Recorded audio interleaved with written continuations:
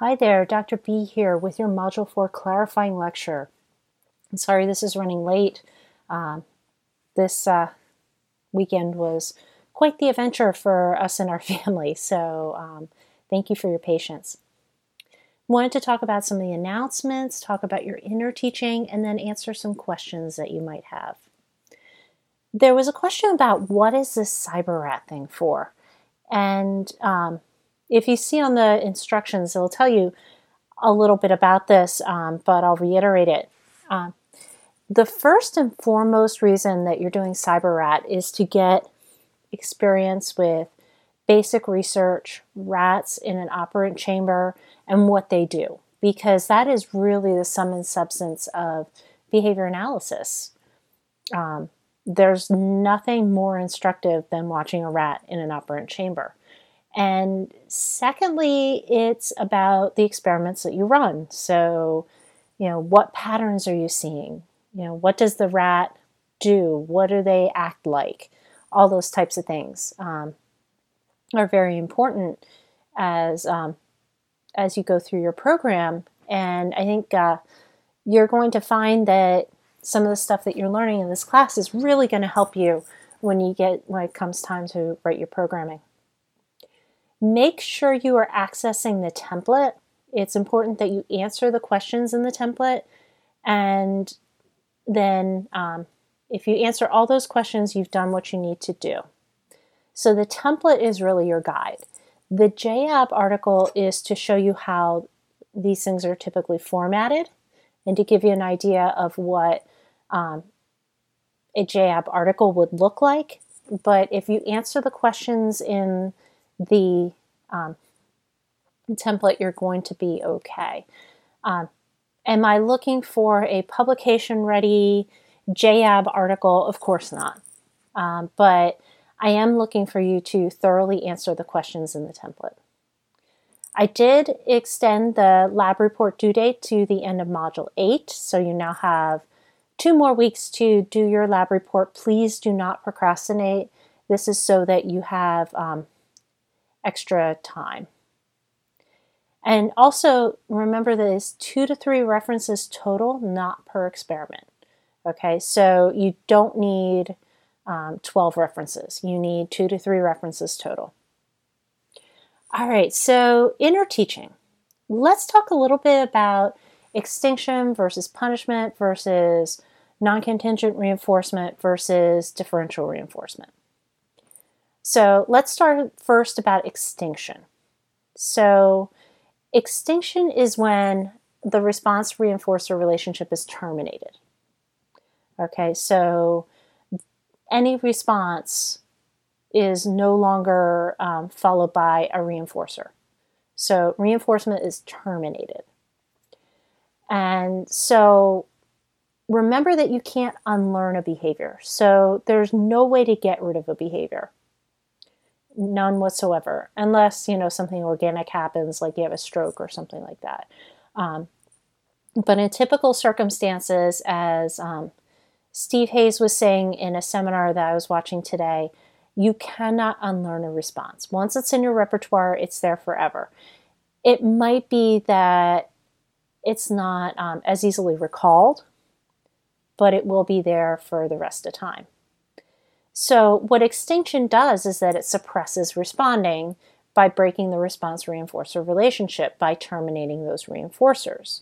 Now, there's lots of side effects to that. As we talked about, there's extinction burst, there is resurgence, there is spontaneous recovery, there is induction, there's emotional behavior.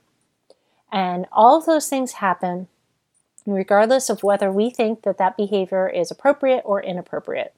So appropriate behavior can be placed on extinction. And all of the same laws of behavior happen there. So, for example, if you're talking about, in a token system, let's say, and someone says, oh, they don't need it anymore. What are you going to see? Well, you're going to see an extinction burst. So that appropriate behavior is going to go up, and then it's going to go down.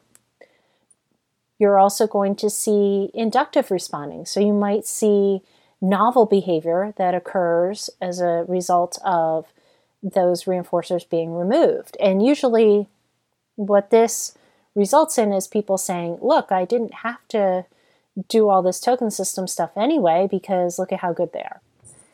And then, of course, you get the crash. And at that crash is when that response reinforcer relationship is completely terminated.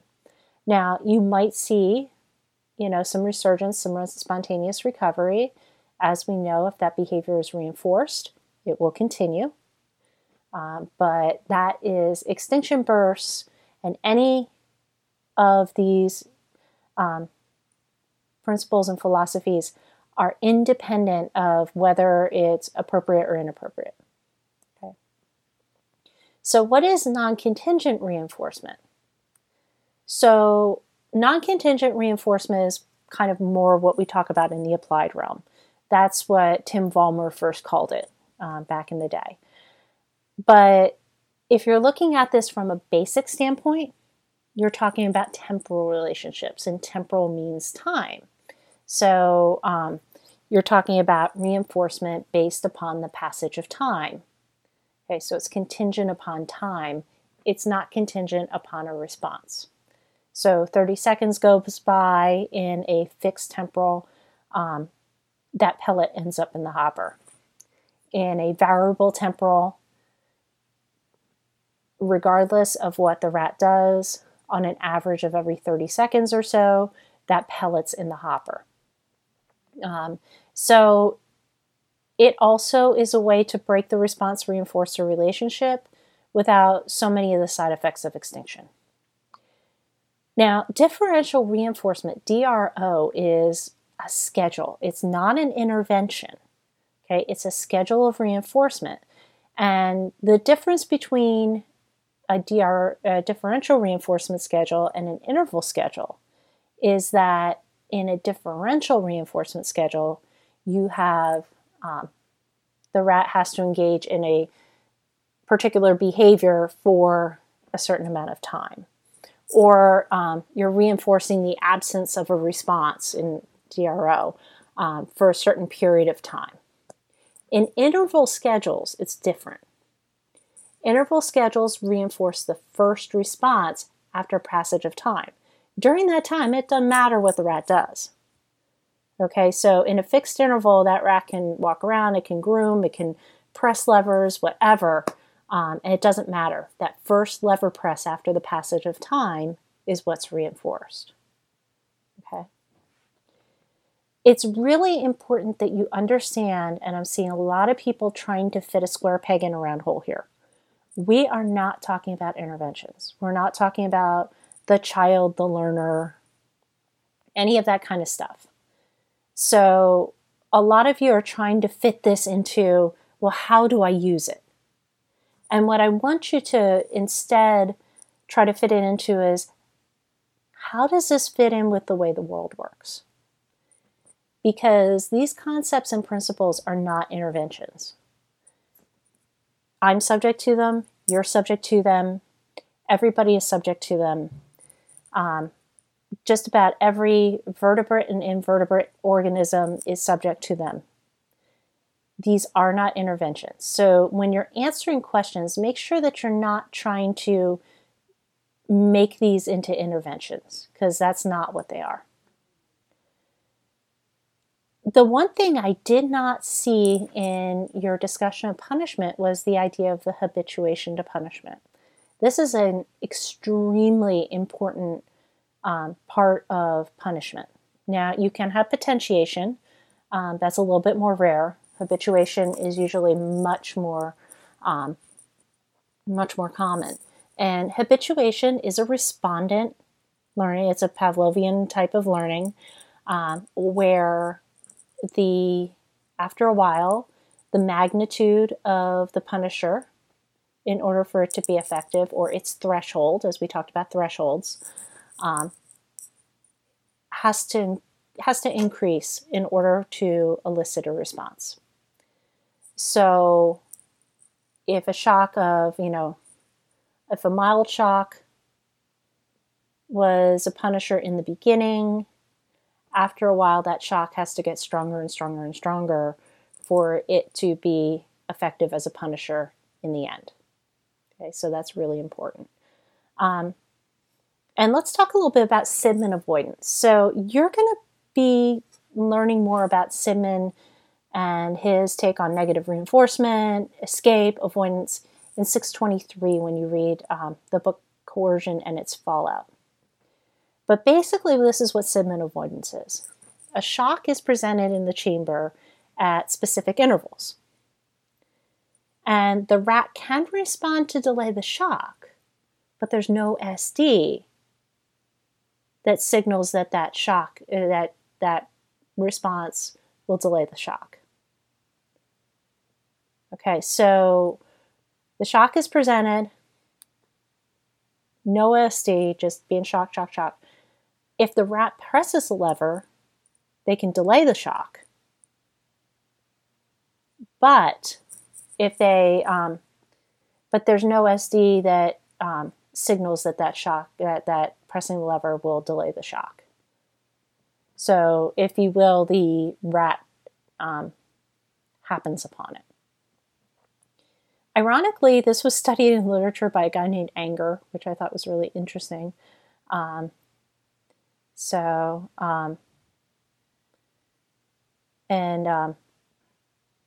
you'll learn more about Sidman avoidance later on. But some of his suggestions are Sidman avoidance is why we don't lose weight, why we don't quit smoking, why we don't quit drinking, why we're in debt.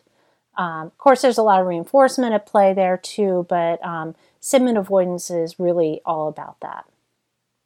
All right, so let's answer some of your questions. Could you please elaborate more about the ambiguity between negative reinforcement and positive reinforcement discussed in Catania Chapter 10? It's actually the ambiguity between negative reinforcement and punishment, because one needs to be working in concert with the other. So negative reinforcement is essentially the avoidance of punishment.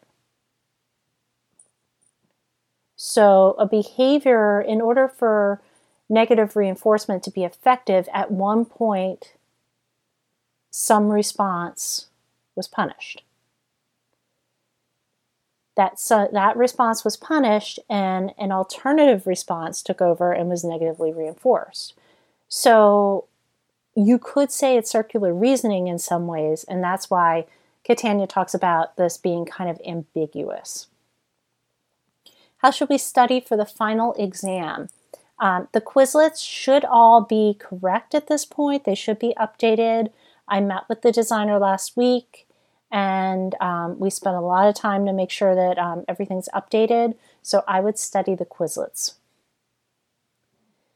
Is there somewhere in CyberRat where it gives details such as species and age about your rat? I'm not seeing anything. You should be able to click on your rat on the main page, and at the very top of that lab report should tell you all about your rat. So it should be all the way at the top. If you scroll up and you click on your rat on the main page, it should tell you all that kind of stuff. Can you explain more about generalization and induction? And could you give an applied example of induction? Again, I'm going to do an applied example, but remember these aren't interventions, okay? So generalization is the diffusion of a contingency. So in the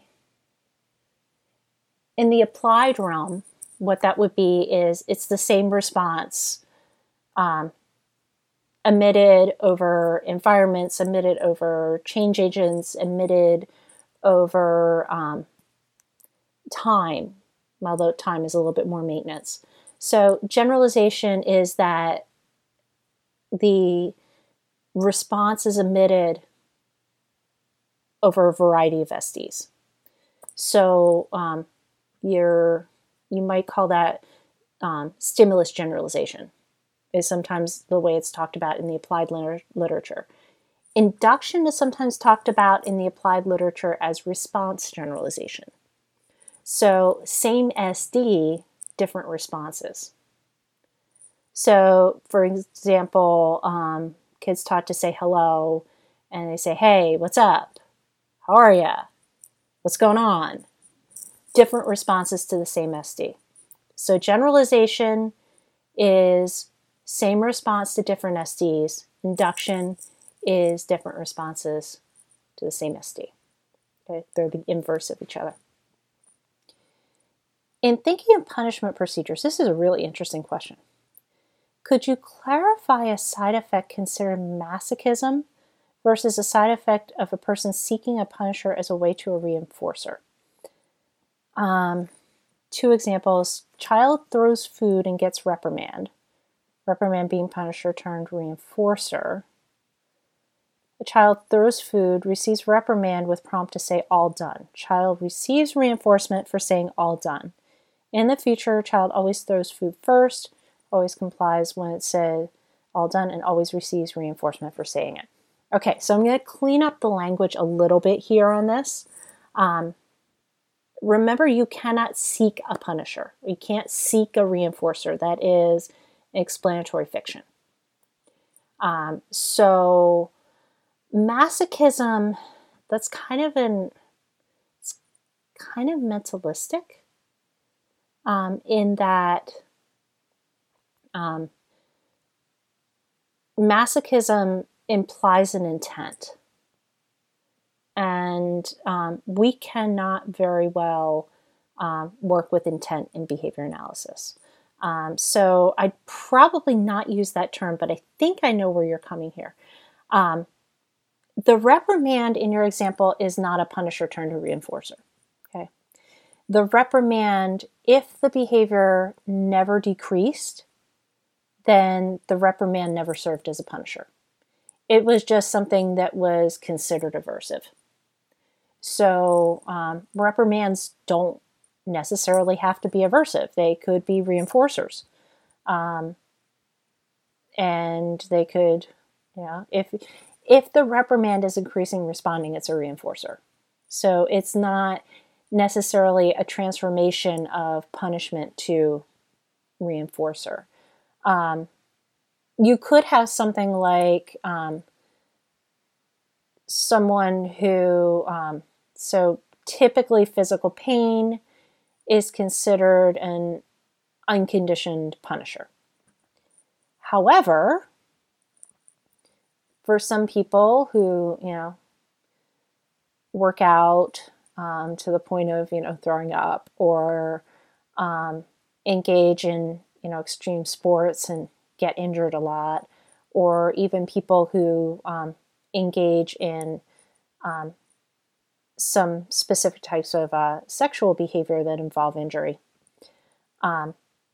there can be a respondent conditioning that happens where a previously unconditioned punisher becomes a conditioned reinforcer because it's paired with reinforcers. So along with pain, let's say in the case of a mud run or something like that, you get all scratched up, you can turn an ankle, but you're also with your friends. There's also some automatic reinforcement going on there, like an adrenaline rush, and there's always that medal at the end. So those things can be paired up with pain, and then pain can be part of the reinforcement class there. In the example that you give, I don't think reprimand was ever a punisher. I think reprimands always served as a reinforcer. And then your second part about the throwing and then saying all done is actually a chain. It's a chained response. So what happens is that those chains go together. So throw food, all done, is actually a chain that works together. So it's not that they're two separate contingencies. There's actually one contingency happening there. Hopefully that explains it a little bit better. All right, that's it from me. Thank you so much for watching, and we'll talk to you soon.